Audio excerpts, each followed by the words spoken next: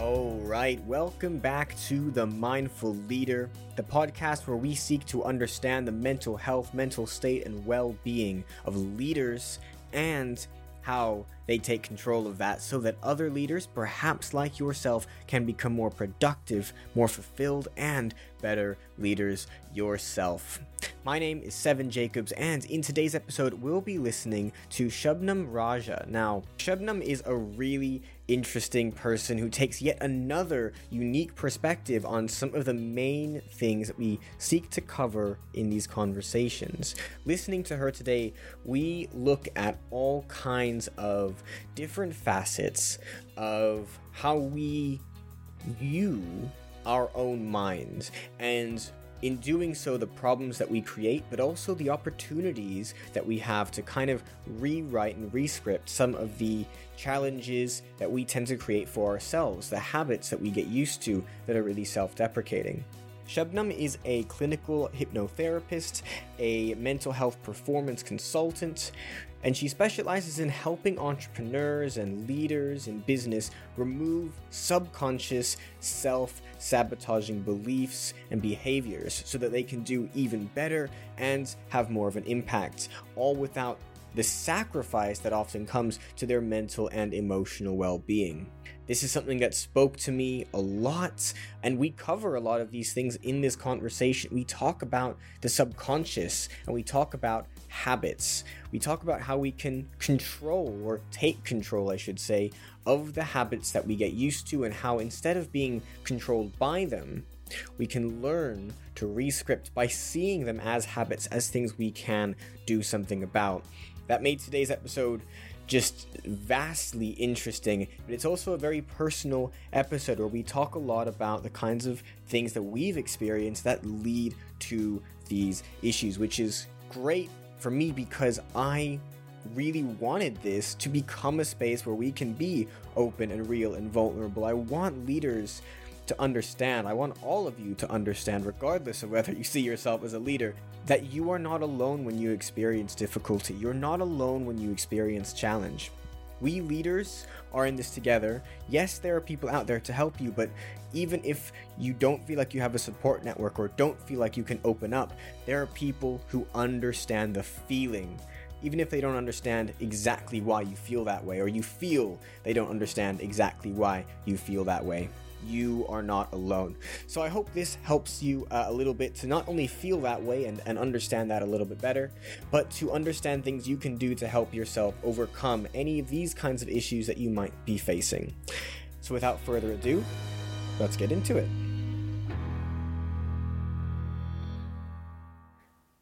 Welcome everyone, thank you for tuning in. My name is Seven, and today I'm joined by Shubnam. Now, today's episode I think is going to be another really fun one. I keep getting put into these really fun and I feel like really privileged positions where I get to speak to people who bring yet another new experience, another new perspective on some of the most important things that we want to get out of today's podcast. So, Shubnam, how are you this morning? Thank you so much for joining me. Hi, Seven. Thank you so much for having me on. I'm doing really well, thank you. Good to hear. I guess jumping straight into it then, could you tell us a little bit more about who you are and what you do? Okay, so my name is Shubnam, and who am I? That's the big question, isn't it, always? It's a huge question. Yeah, 100%. It's one that, it's like, well, what is there that is beyond just what I do? What's deeper than that? And that's why I love opening with that question. Yeah, I think it's quite a loaded question because you can always tell what priorities people have when you ask the who am I question. I've kind of gone off already. Who am I? That's great. I'm not my job. I'm not what I do. And that's why I always say I'm Shubnam. I'm a mum. I live with my partner. I have a family, and I also work. And my work is all around working with leaders and entrepreneurs and executives. And what I do is actually help them remove self-sabotage from their lives, of sabotaging habits and behaviors and thoughts. Slightly different from coaching, because I help them remove it from their subconscious by getting to the root cause of the reasons why they're sabotaging themselves. And sometimes people don't realize they are sabotaging themselves. So a lot of the work that I do is around awareness of looking for the patterns in their behaviors and their thoughts and in their life where there are signs that this is self-sabotage, and then helping them to remove that. Yeah. Interesting. What does that self-sabotage tend to look like from your experience? So there are so many ways to see if somebody is self-sabotaged. They're absolutely so. So you'd think the obvious ones, if you've got unhealthy habits and you're drinking or smoking or doing drugs, and these are all self-sabotaging habits that we know of, but there are deeper ones, and this is where it really ties in well for your podcast and your audience, where it's around your mental and emotional well-being.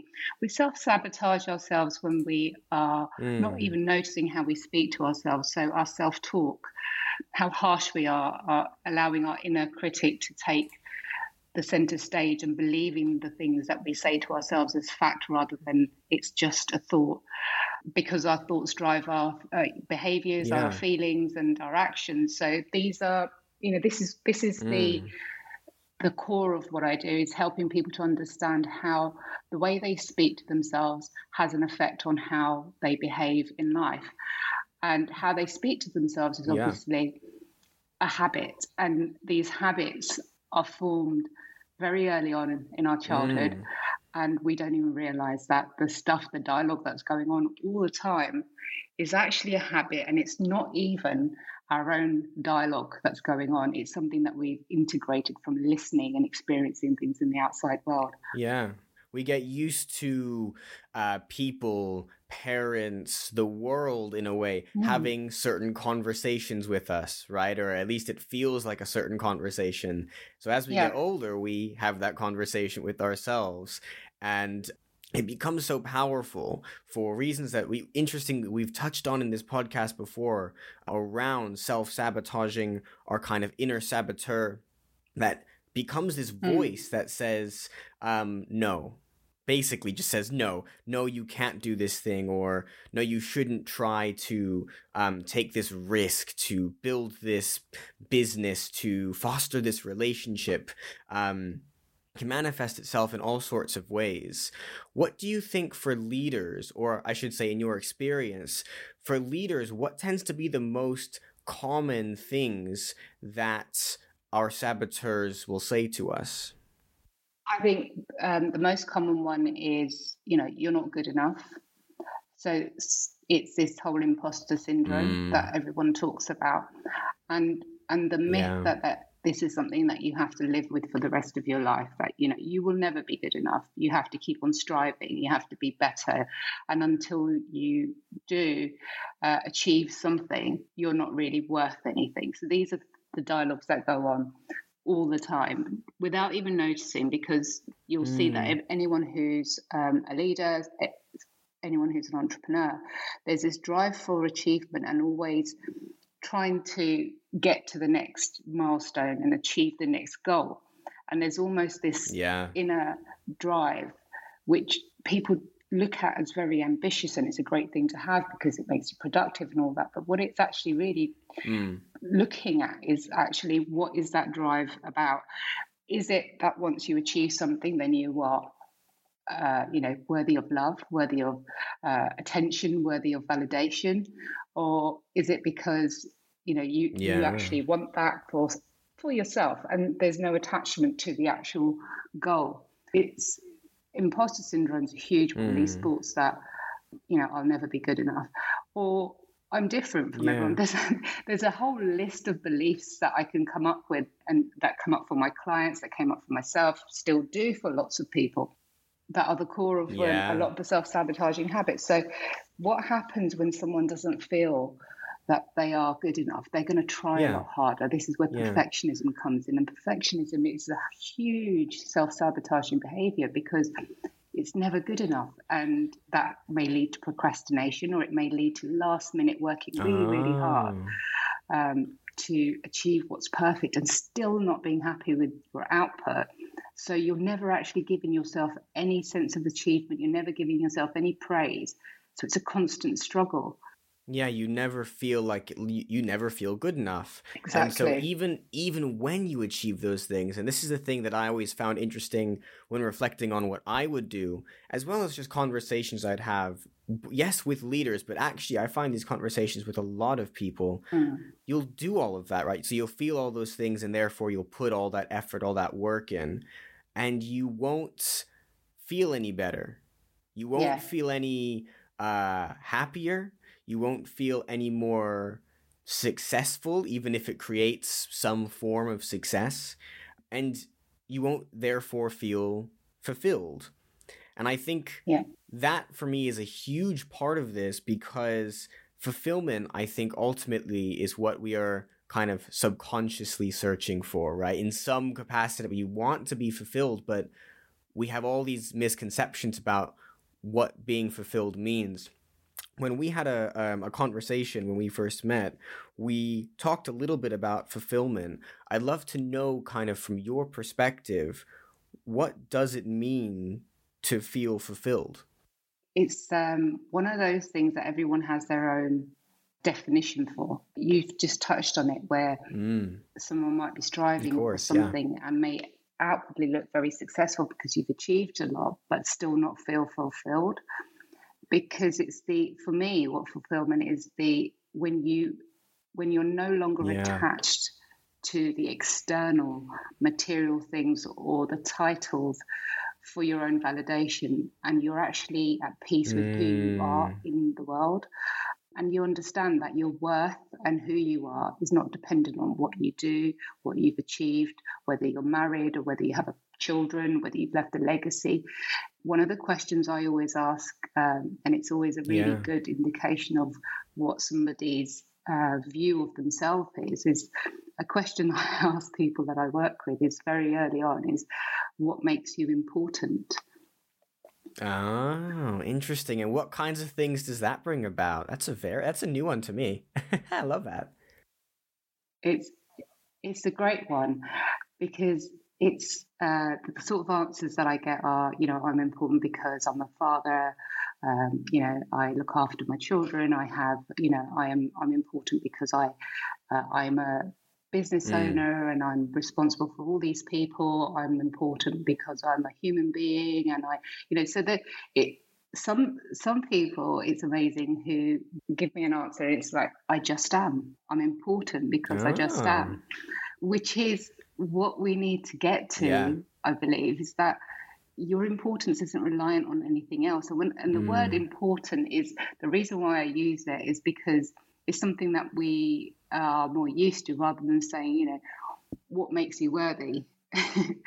Yeah. We're like, what does the word worthy mean? No, but important is something we use all the time. But you're 100% right in the sense that I think it's so common for us to attach external things, material things to that importance.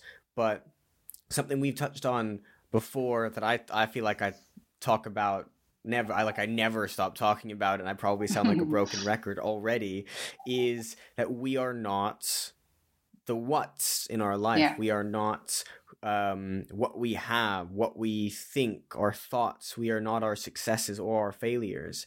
And we attach importance to those. So when we say, why am I important? We'll go, well, because I have those things or I've achieved those things. But you're right. You're never going to be at peace really with those things until the thing that makes you important is the fact that you just are. Yeah. You can just be, and that is enough. And I think that's a really freeing kind of thought in a way. It is, because what happens if you're important because you have a great family and you have a nice house, a lovely car, and you've got a great business, and then one day you don't? Are you no longer important as a human being? Of course you are. Of course, yeah. You've attached so much of your worth to that, right? Your identity, you completely identified with it. That's such an interesting point to me because, and I said this at the beginning, so I saw this coming. That's a totally new perspective on something that is so important, I think. Well, it's so important for me, I think is also so important for leaders to understand. And it kind of brings me on to the next thing I wanted to talk about, which is when you're working with your clients and you kind of walk through some of the things that we've just talked about, or whatever steps, you take to get there. These are fundamental, life-changing concepts that a lot of us, I think, don't grasp or don't get the chance to grasp for a long time. Do you notice any resistance within them to making that change, right? People who say, no, but what you're saying is not the case, or I'm not actually suffering from these issues. Do you notice that resistance in them where they don't want to kind of accept the things you're saying? I used to see a lot of resistance in my earlier work when I didn't do what I do now. And that was, I worked in the corporate world for over 20 years, and near the end of that stint, a very long one, was working with leaders, and it was just coaching. It was executive coaching and leadership coaching, and the conversations wouldn't be around me telling them, well, look, I can see that this is what the problem is, but asking them to delve into and questioning them. And there would be a lot of resistance about actually saying what they really felt, or saying out loud that, I'm struggling with this, and that's why this is an issue. And I saw that a lot because it's this whole stigma around, if you're a leader, you must know the answers, you must be strong, you shouldn't have any weaknesses, and if you admit it, then should you even be a leader? So so I that's when I would find that I would never get to the crux of what the issue was.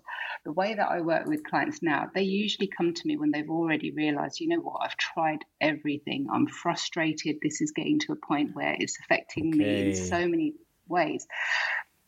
I need help. And I get the kind of person who actually has, they've read books, they've been in personal development for a very long time. They've had coaching, but they still feel the same. There's still that, they haven't got to the root cause of what is causing them the massive issues in their life and having the ripple effect across everything. So there's no resistance because they've got to that point where, I'll try this. Okay.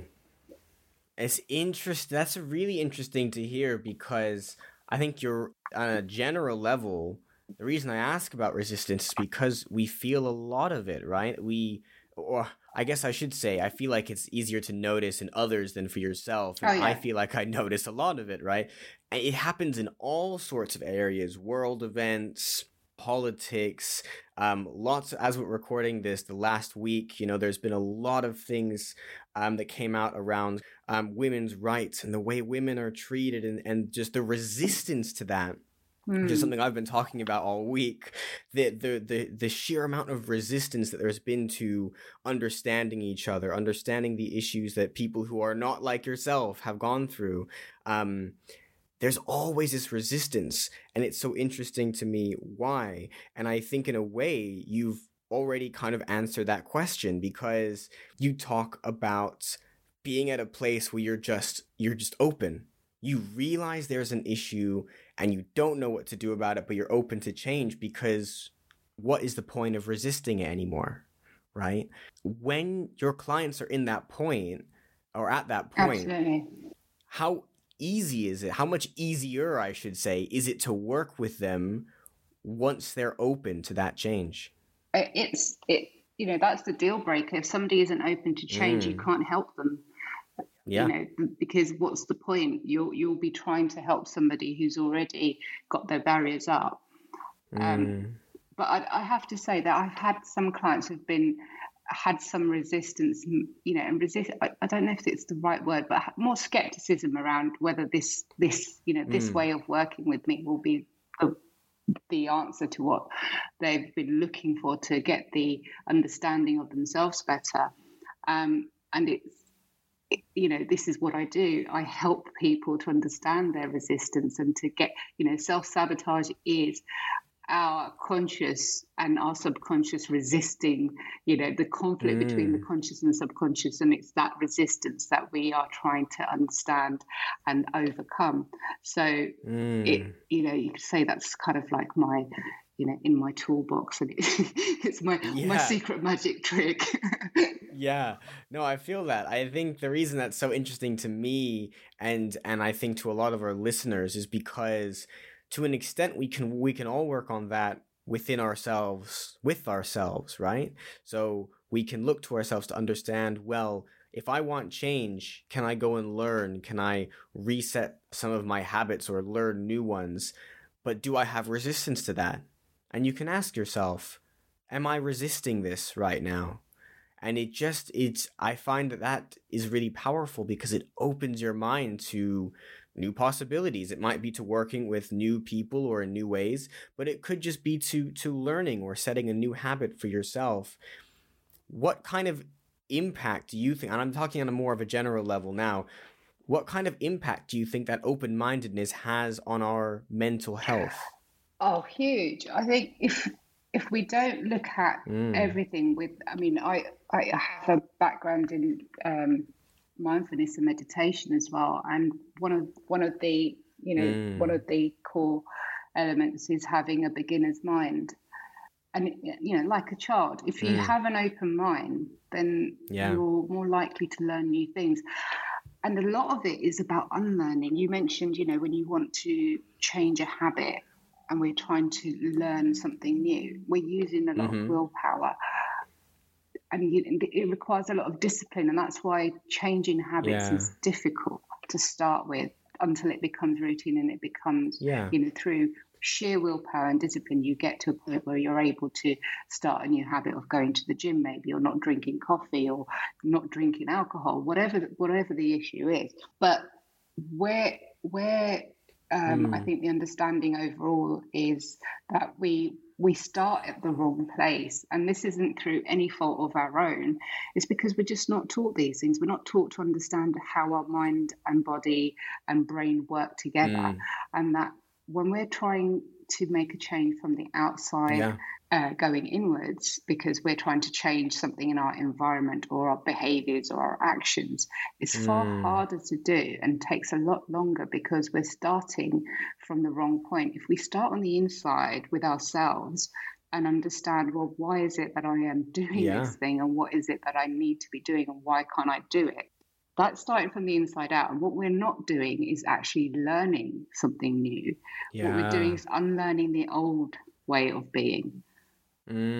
I love that. I love the concept of the beginner's mind, because sometimes it's being too established in our roots that keeps us from the exact thing we want to achieve. And that tends to be, again, because of this attachment to the external, right? Or putting weight on the external.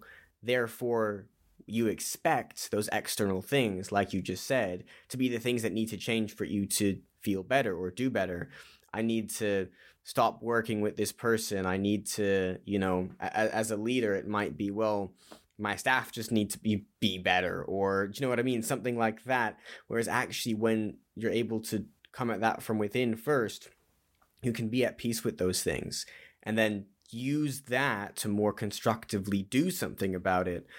But there's always going to be some kind of external problem. Always. And you can't control that. Always, guaranteed. Something you touched on a lot there, and you touched on it at the beginning when talking about kind of this self-sabotaging voice we have. You described it as a self-sabotaging or as self-sabotaging habits, and we talk about habits again. I'd love to kind of understand a little bit more about how you work through those things, because when you use the phrase self-sabotaging habits, to me that was really interesting. That was a new take on it for me. I've always talked about it and heard about it as this kind of inner voice, right? So it's just this part of you that just is. Whereas if you look at it from the reference of being a habit, it's like, well, it's this subconscious kind of pattern, but it's something that you can control, as opposed to being this thing that you have to deal with, or you can kind of overcome it, but really it's something you can entirely rewrite in a way. If it's a habit, you can stop that habit and start a new one. So walk us through a little bit the kind of the habits that you tend to see leaders having that are self-sabotaging, and how we can overcome those things. So when you said that this is a new way of looking at it for you, does it, I'd love to know, doesn't it kind of free up your whole sense of, well, if it's a habit, then I can change it. It's not set in stone. I don't have to live with this. And that's one of the things I'm always saying this. These are the things that we needed to be taught at school about how our mind and how our brain work together. One of the things that we don't realize, and this is with, ourselves as human beings, regardless of what you do in your as your career, is that we don't seem to realize that nearly every single thing we do during the day, and how we even cross our arms, is a habit without thinking. Because if you think about it, and then I will address the question about what comes up for the people that I work with, the leaders and the entrepreneurs, and what comes up a lot for them is that what we don't realize is that, and this is, scientifically proven, and a lot of research gone into it, is that even our thoughts are habits. We have the same thoughts. Around 80 to 90% of our thoughts are exactly the same as the ones that we had yesterday, because we are in the habit of repeating them. And I can't remember the exact percentage, but the majority of them are not positive thoughts. They are negative thoughts that we've had yesterday and the day before and the day before. And this is a habit that's created because we just allow them to come into our mind and think, well, this is fact. This is what I'm thinking. We don't even think, this is getting very meta. We don't think about our thoughts. Yeah. I love that idea. We don't think about our thoughts. They just happen to us in a way, don't they? They're so powerful. And when we understand is that there's something driving those thoughts, there's something behind where those thoughts come from. And that is our whole belief system and our identity. And when we understand that, then you can say, well, I don't like these thoughts, whether it's an inner voice that comes up for you, whether it's these, thinking about the past and ruminating about the past and wishing that you hadn't done something, or still suffering in pain about thinking of traumatic events that may have happened, or anything uncomfortable, or you're looking forward, worrying, how am I going to do this? What am I going to do tomorrow? What am I going to have for lunch? It's understanding, simple things, but it's constant. We have so many. I think the number is between 60 to 80,000 thoughts a day, or even more. Yeah. And if you think about, the majority of those are the same ones we had yesterday. And so it's all a habit, and it's the same thing when it comes to, I get a lot of people to do this. If we were on video, I'd ask you to sort of cross your arms, and we tend to cross our arms in the same way. Now, if you were to cross your arms, and I told you to purposely cross your arms using the other arm and putting the other arm above and, changing the way you've crossed it so it's the other way around, it's going to feel a bit uncomfortable. It doesn't feel right. Yeah, it does. I just tried it, and I'm feeling our listeners are too. I bet you there are some trying it right now. It doesn't feel weird. Feel right, does it? But I guarantee you, and try this as an experiment, that you purposely make yourself do this a few times a day for at least a week or two, and you'll notice that actually now it just feels normal. It will feel just like it did when you did it the other way around, because it's a habit. So the things we get used to and that we're familiar with, we continue doing. And anything that is not familiar, we have that resistance, because the way that our minds work, our subconscious just will look through the database of all the stored experiences and events and memories that we have and say, right, how do we do this normally? Oh, like this. Okay, stick to what you know, because if we do anything different, there are two aspects that, that I normally tell it like a story when I speak to my son or somebody, but it's like this, like if you think about the brain and the mind as two little watchmen who are looking out for us, they don't care if we're happy. They don't care if we feel fulfilled. All they care about is, one, to conserve energy, and two, to keep us alive. So the brain uses a lot of energy. So that's why we have habits. If we had to think every time we do the same thing we did yesterday, our brains would literally explode. I mean, imagine if you had to remember how to pick up a toothbrush in the morning and how to put the toothpaste on your toothbrush. Yeah. The first time you did that, as a child, it would have been quite tricky, trying to get it, so I have to brush like this. But you had to think about every little move you do throughout the day. Like, okay, now I've put the toothpaste on. I'm going to brush the front tooth first, and then I'm going to move to the second tooth. You don't think these things. It's a habit. Yeah, they become a huge ordeal to need to think out every single thought consciously. And you just couldn't handle doing all of it at once because there's too many of them. That's 60,000, 80,000, a lot of things to think about. That makes sense. And so it's all stored in it's all stored in the subconscious. It's all a habit, and that's what we don't realize is that so is a lot of our behavior and the things that we do without noticing. Like if you instantly get annoyed if somebody, is driving slowly in front of your car and you're trying to get somewhere not angry, you're trying to get somewhere in a hurry and you get angry. That is also a response that your mind has stored as, right, okay, in this situation, we just get angry. This is what we do. Interesting.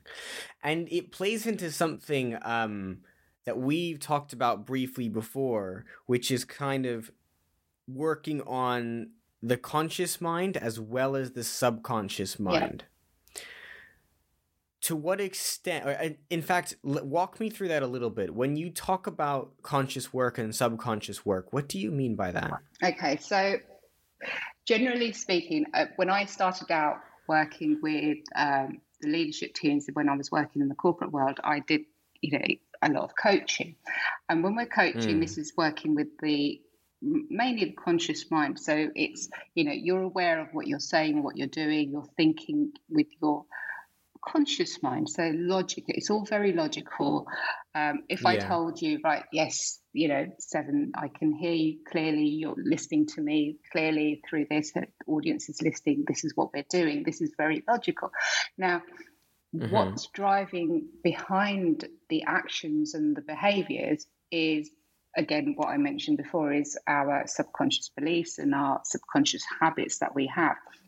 So understanding why somebody is giving an example of one of the questions you asked me before is what keeps on coming up for the leaders that I work with in terms of self-sabotage. So this underlying feeling that they're not aware of. So imagine we're just starting off a conversation and they're stressed out and they feel like no matter what I do, I get to this point where in business, for instance, I have people who have been working very hard. They're very successful. They still don't feel successful. They still feel like they aren't as good as everybody else and they're not doing as well as everyone else. And they also don't seem to be achieving exactly what they want to achieve, despite trying to do everything to get there. So it's like, I can't understand. So normally, if you were to go to a business coach, you'd map out strategies and tactics and look at your marketing and your sales and, your ideal clients and customers and look at all the logical, technical stuff to how to. If you've got all of that in place and you're doing all the work and you're following all the the right advice on what to do in your business, and yet you're still struggling, it's very frustrating. And to get to the bottom of what's going on, that's where the subconscious work comes, because if you're doing all the things that you would work for anybody else and are working, you can see the evidence, then you know that it's not the external stuff, it's not the strategy, there's something within that needs to be looked at. And what is it? Okay. Yeah. No, that makes perfect sense, because I mean, I think on a kind of a more superficial level, we tend to use this idea of fuel, where, you know, if you don't have the right fuel for something, is it going to work? In a way, your mind is kind of the same, right? You've got all these things, these logical things, but really they're driven by the emotional things and the instinctual things as well. Instinctive things as well. The things that are kind of on that deeper level are within the human brain. I love the concept of Simon Sinek's Golden Circle, which I think it's become a really big thing now. His TED Talk that came out probably around about a decade ago now, and it looks at, it's primarily used for market research, but it looks at this concept of understanding kind of the why first. And the reason for that is because, and he uses this diagram, when you look at that from the top down, and if you took that as a cross section, that would look like the way the human brain works. At its core, you've got instinctive things, basic need for survival and things like that. Then the next part of the human brain that evolved from that is the emotional. And then the logical and rational is the last little part of that on the outside. And so when we ask ourselves, well, why aren't you being logical? And coming back to what you've said around, you know, I could have all these logical reasonings and ideas all sorted out, but then it doesn't work.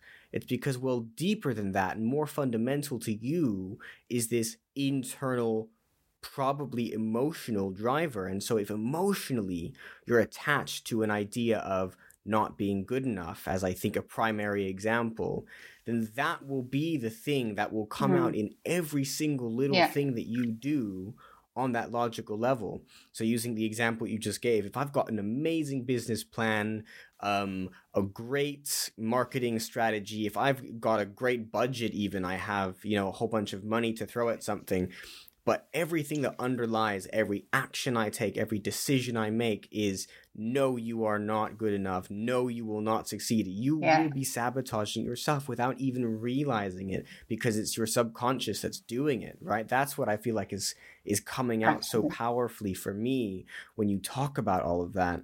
And I think that that's something that leaders of all shapes, sizes, ages, experience levels, industries can take home at the end of the day, you know. And I'm sure you've seen it from so many different people as well. You've seen that same thing, it sounds like. Completely. I mean, you nailed that. That's exactly what it is that when we're talking about logic and emotion always wins. That's it. You know, why do we completely lose our minds and behave like children having a tantrum if we're angry? You know, we're grown-ups, we know how to have a normal conversation, but when the emotions take over, your brain kind of shuts off and you behave like a child having a tantrum. And it's only later on when you've calmed down, you think, oops, I shouldn't have said that, you know? Dear, what did I do? And a big thing that comes out of that for me is a distinction you keep making, which I love, because I've started making this distinction over the last couple of months, and I find it really helpful, is the difference between the mind and the brain. Yeah, definitely. Walk me through what you mean by that a little bit. Okay, so I notice it when people just say, you know, my brain all the time instead of my mind, or talk about the mind and not understand the brain. And to understand that, you know what, we are not our bodies. Our brain is a part of our body.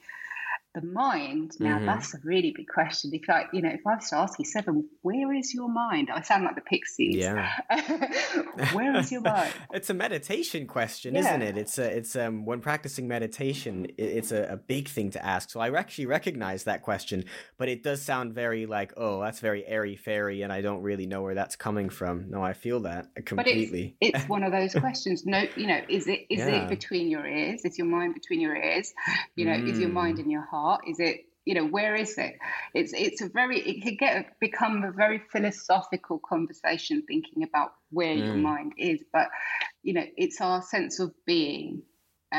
It's not housed in the brain, but it has an impact on how the brain works. And this is, you know, understanding the neuroscience psychology of how our emotions and, you know, how our psychology affects the brain and therefore affects our physiology, and understanding the distinction between the brain and how it's actually made to work to keep us alive and to not waste any energy as much as possible, keep us alive. That's the biggest, we don't have to think about doing all the things we need to do, to breathe, to blink, to eat, to drink. We do it naturally.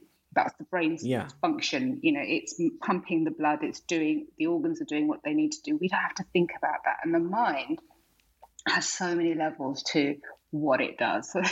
We're not even aware of it. So we have our conscious mind and we have our subconscious, and there are people who would say subconscious and there's the superconscious, and what's the difference between the unconscious and the subconscious. So it can become such a huge conversation. The truth is that every year, and ever since I studied psychology back in the 90s, and I don't think what we were taught then is even valid anymore. We're constantly, there are obviously things that, we know from the history of psychology and understanding how human behavior works, that we're learning constantly. And science is constantly catching up with understanding how the human mind works. Even how the brain works, there are new technologies coming out every day and new discoveries every day. And understanding that actually the brain and the mind work together, but they're not the same. Really crucial. Yeah. I really like the kind of imagery of the brain as a tool that we can use, but a mind as, just like you said, this sense of being, this... If you were to ask me where is the mind, I'd probably just say it just is, right? It's within my brain somewhere, or it's processed by my brain, but it kind of just is there because it's this concept more than anything. I'm really interested from a kind of a neuroscience perspective. Is there any kind of answer from that more scientific perspective of where is the brain? Is it, certain part of your neurons or something like that? Well, the brain is obviously, it's in between our head, our ears, it's the top of our head, and the whole nervous system.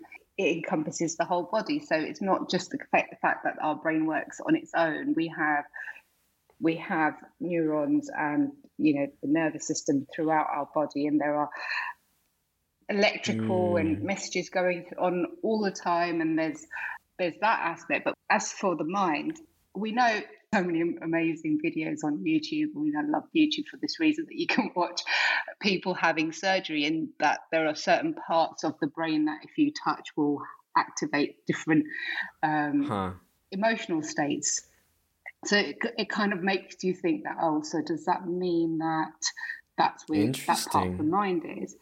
Who knows? I don't think you'll find a single scientist, and I'm not I'm not a scientist, I'm not a brain surgeon or anything like that. So if the scientists can't actually agree on this, I don't think I would ever be able to give you an answer, Seven, about where the mind is. I think for each person it would be, a completely different one, a different answer. And even people who have different belief systems, whether they're spiritual or religious, they will give you a different answer. So it would make a very interesting conversation, but nobody actually knows the true answer.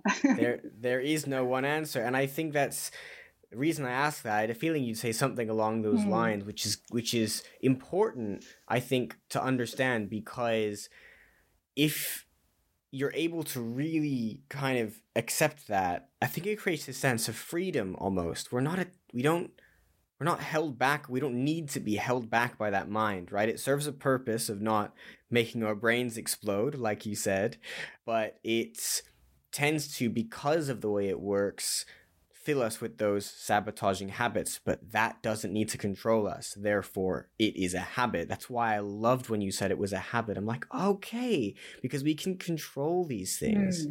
That to me is such a powerful sentiment. I'd like to take a quick divergence to something that I think will help set some of the foundation for where these habits come from. And this is something I bring up with every guest every week, and it's talking about childhood and the impact of our youth. What was your life like growing up, and how do you think that affected you? I would say that, myself, I'll speak for myself because I can tell you exactly how it, from my own experience. I know clients' experiences, and what you said about childhood, it's an important question because nearly every single thing we do as an adult has some root in our childhood. And I had, up until the age of 14, I had the most beautiful childhood. Parents, loving parents.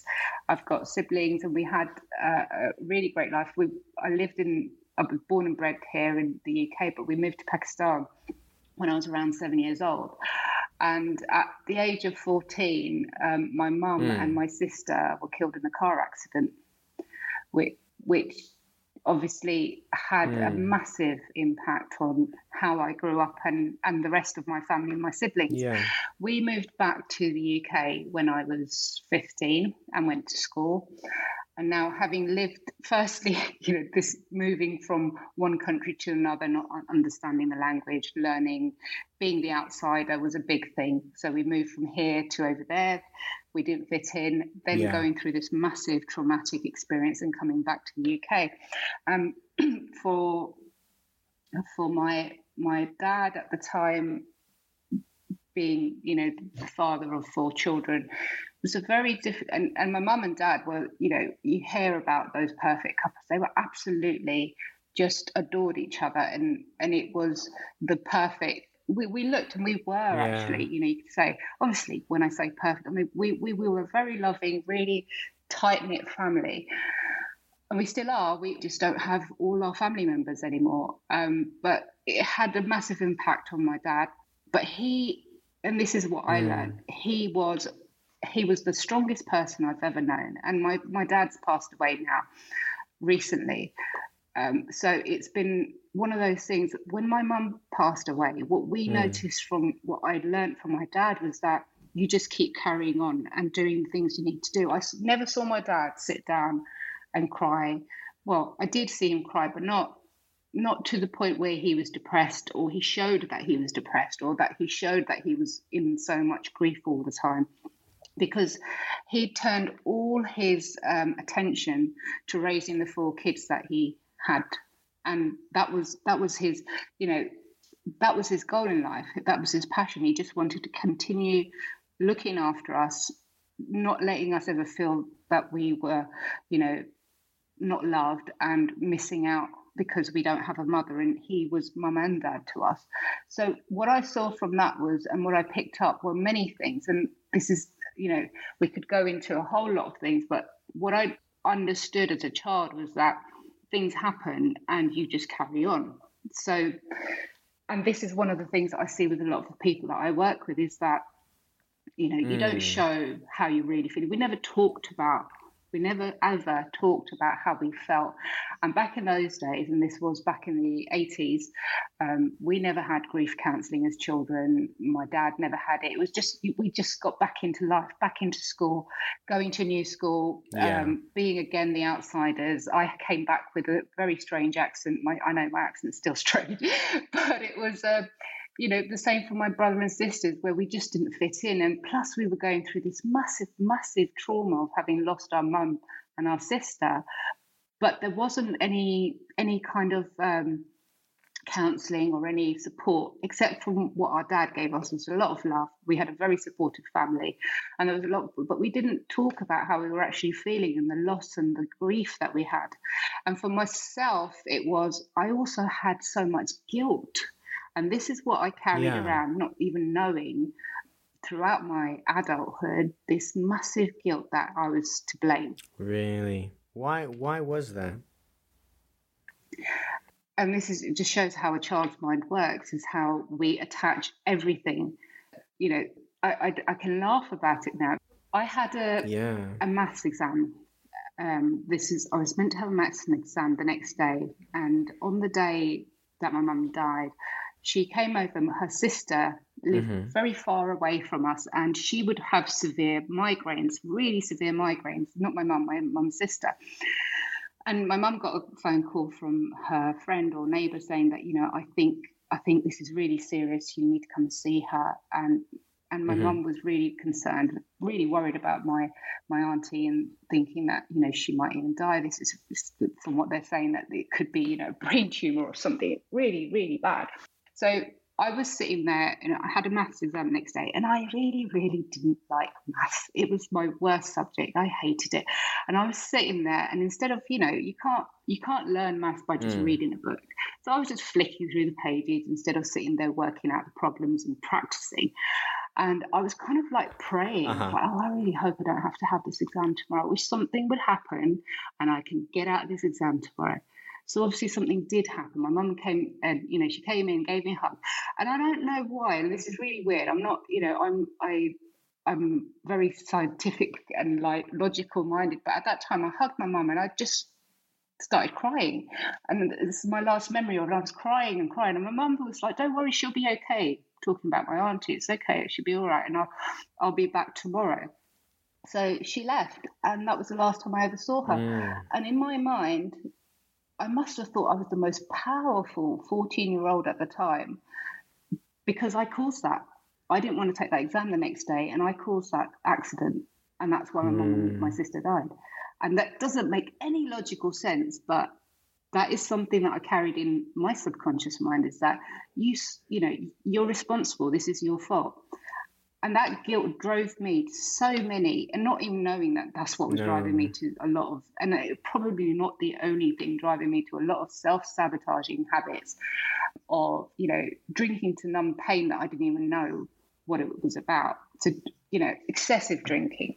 But I was a very functioning, I don't know, I suppose you could say alcoholic almost, but it wasn't like I was just drinking, but nobody ever knew that I was drinking so much. So it was very, you know, hidden.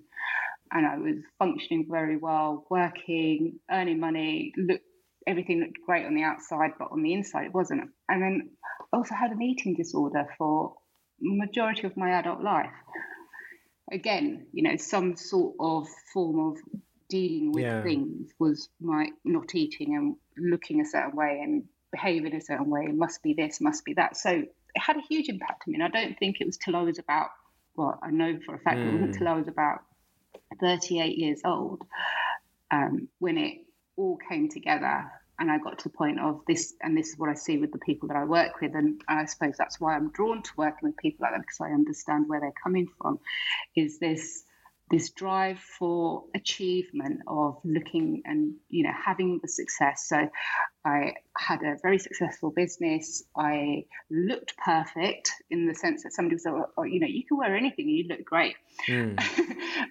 Nobody knew what that took for me to get to that stage, and how it still didn't feel good to me. I had, you know, my partner and I had been together for years, and still are. Perfect relationship, you've got a perfect child, everything perfect, but inside that I was just numb, or probably you could say almost not, you know, nothing actually filled that hole, that I didn't realize what that hole was. And then there was the guilt that why should I even be feeling like this, because anybody else would, you know, they'd give their life to sort of places with me, because my life is pretty perfect. Why should I be feeling like this?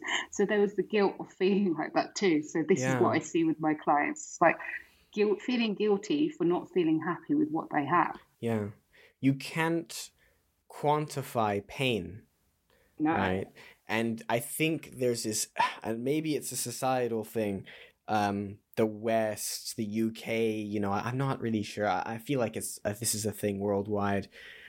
We compare our pain to other people's pain. Oh, you know, I'm not, you know, I get to throw a birthday party over here in the West. I'm not in a, you know, war-torn country or whatever. I'm relatively privileged, but I don't feel very good, you know. And the narrative is, well, why don't you feel very good? You know, that's not okay, but we're allowed to feel how we feel. The reason it's important is because joy is important, and if there's a hindrance to that joy for whatever reason, we deserve to be able to work through that challenge, that hindrance, that trauma, that whatever it is.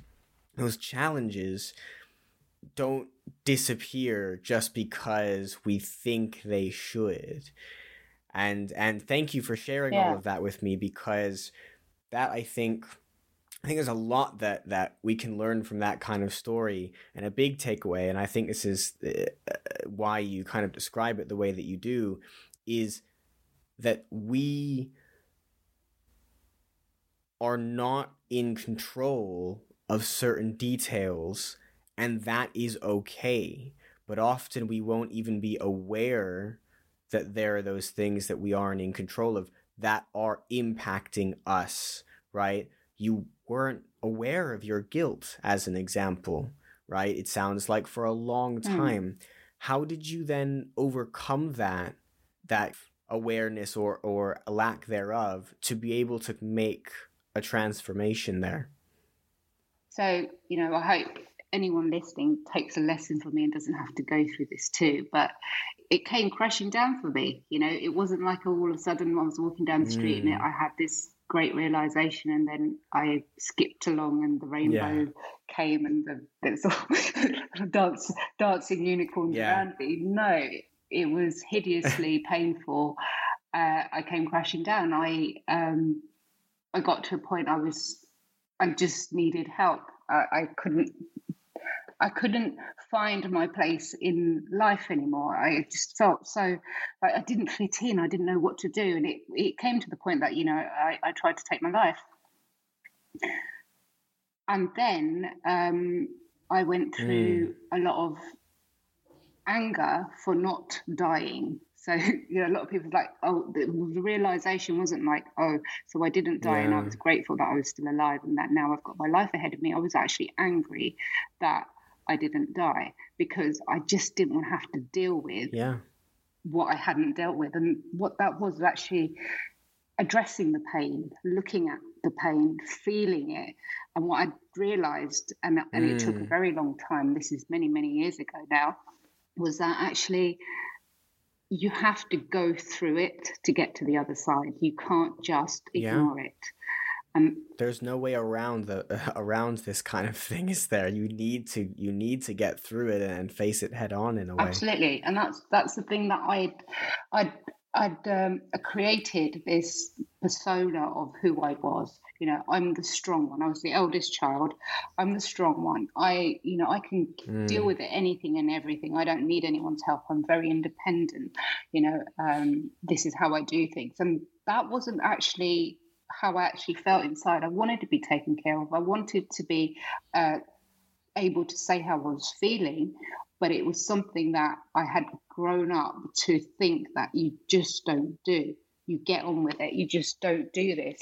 And that's what I see with my clients is that, they don't talk about feelings, especially the men that I work with. They don't talk about actually, I feel scared or I feel lonely. That's a big one. And I did feel lonely. I felt so lonely and it didn't make any sense because I was completely in love with my partner, still am, have a child who I love and adore.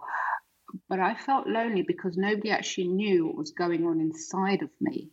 And I couldn't talk about those things. And that was because I didn't allow anybody past a certain level of my boundaries. I'd created these very strong boundaries. And so you asked, how did the transformation come? It was a very painful process of realizing I went through therapy. It didn't really help me. I didn't want to sit there and talk about stuff. So it didn't work because I was closed off.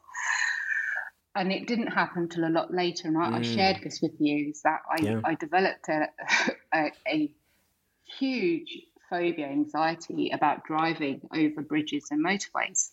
And that what's that got to do with this? That led me to finding the way to actually heal my past and heal the wounds and look at my past and be able to be accepting of who I am and that, I'm not a murderer. I'm not this awful person that I tell myself I am, and not even being aware that I did. And that was because I got really, really. I told you the story, and I'll keep it short. But I developed after driving for many, many years. not having any issues, one day I just became really scared of driving over motorways, and I tried everything to get over it, talk myself around it, and it didn't work. I started taking 3 trains just to get to my destination rather than drive, which was causing a problem. So somebody suggested go see a hypnotherapist, which I thought, well, I don't know about that, but what that's a bit. We see the stage hypnotist, it's going to make me cluck like a chicken. No, I don't want to. But I went. And in one session with this person who later became my mentor, it was gone. And we got to the reason. So, the session wasn't like, I didn't lie down on the couch. So this is what people seem to think that hypnosis, I didn't lie down on the couch. There was no pocket watch that I had to look at. And he didn't just talk to me whilst I was sleeping. It was a dialogue between me and him, but in a very different state of mind, where we were, it was my subconscious. We were uncovering the subconscious reasons that were preventing me from driving, and we got to the root cause of what it was, and being able to change it at that level meant that all of a sudden, when I was back into complete consciousness, it was like it wasn't even a thing. So I worked on the other stuff. I didn't go to say that I need help healing my these childhood wounds that I've been carrying around all my life, because nobody ever does. It's just what ends up happening through the process. I went back, it's like, I drink way too much. I have an issue, and my drinking had to fit within the 800 calories I allowed myself to eat at the time. So it's like, I also have a issue with food. So it was working through these things, and that were very surface level. You'd think, habits to change, but the root of them was very, very deep. Yeah. Very deep ones, really. Yeah.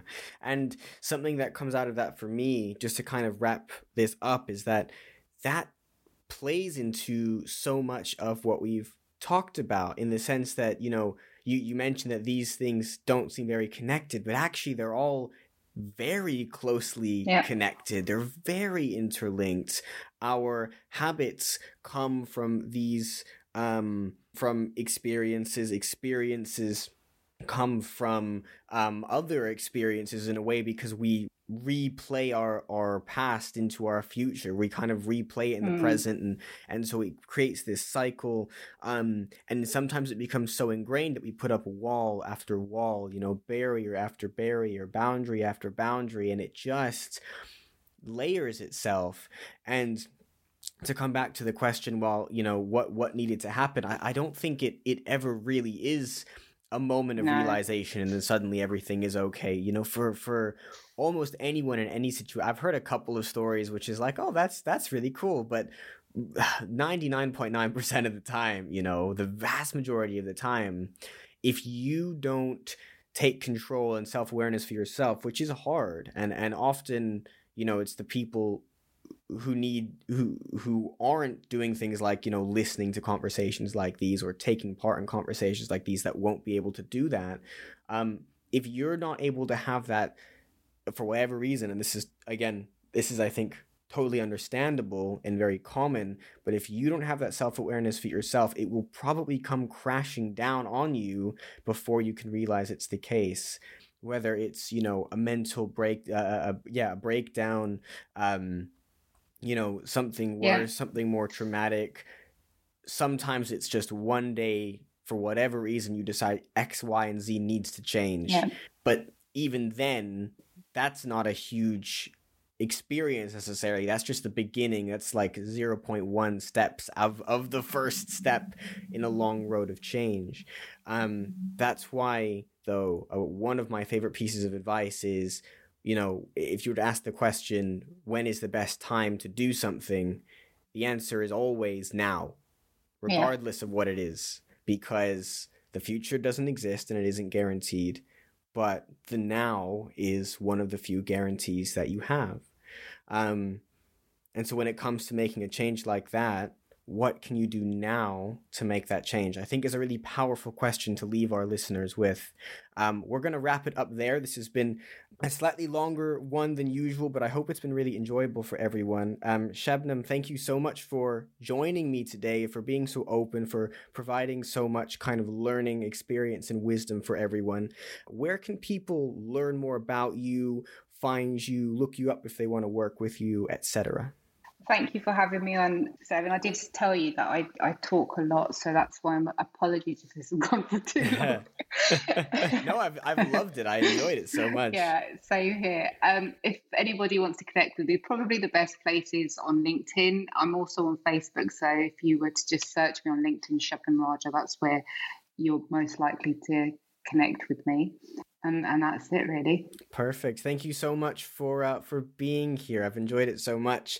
And with that, we are coming to a close. Thank you so much, everyone, for tuning in. I hope you I hope this gave you some incredible takeaways that you can apply to your journey as a leader and with your own mental health and well-being. Please make sure to subscribe and leave a review wherever you're listening to get the next episode as soon as it is released. Lots of love from me, and we'll be back very soon.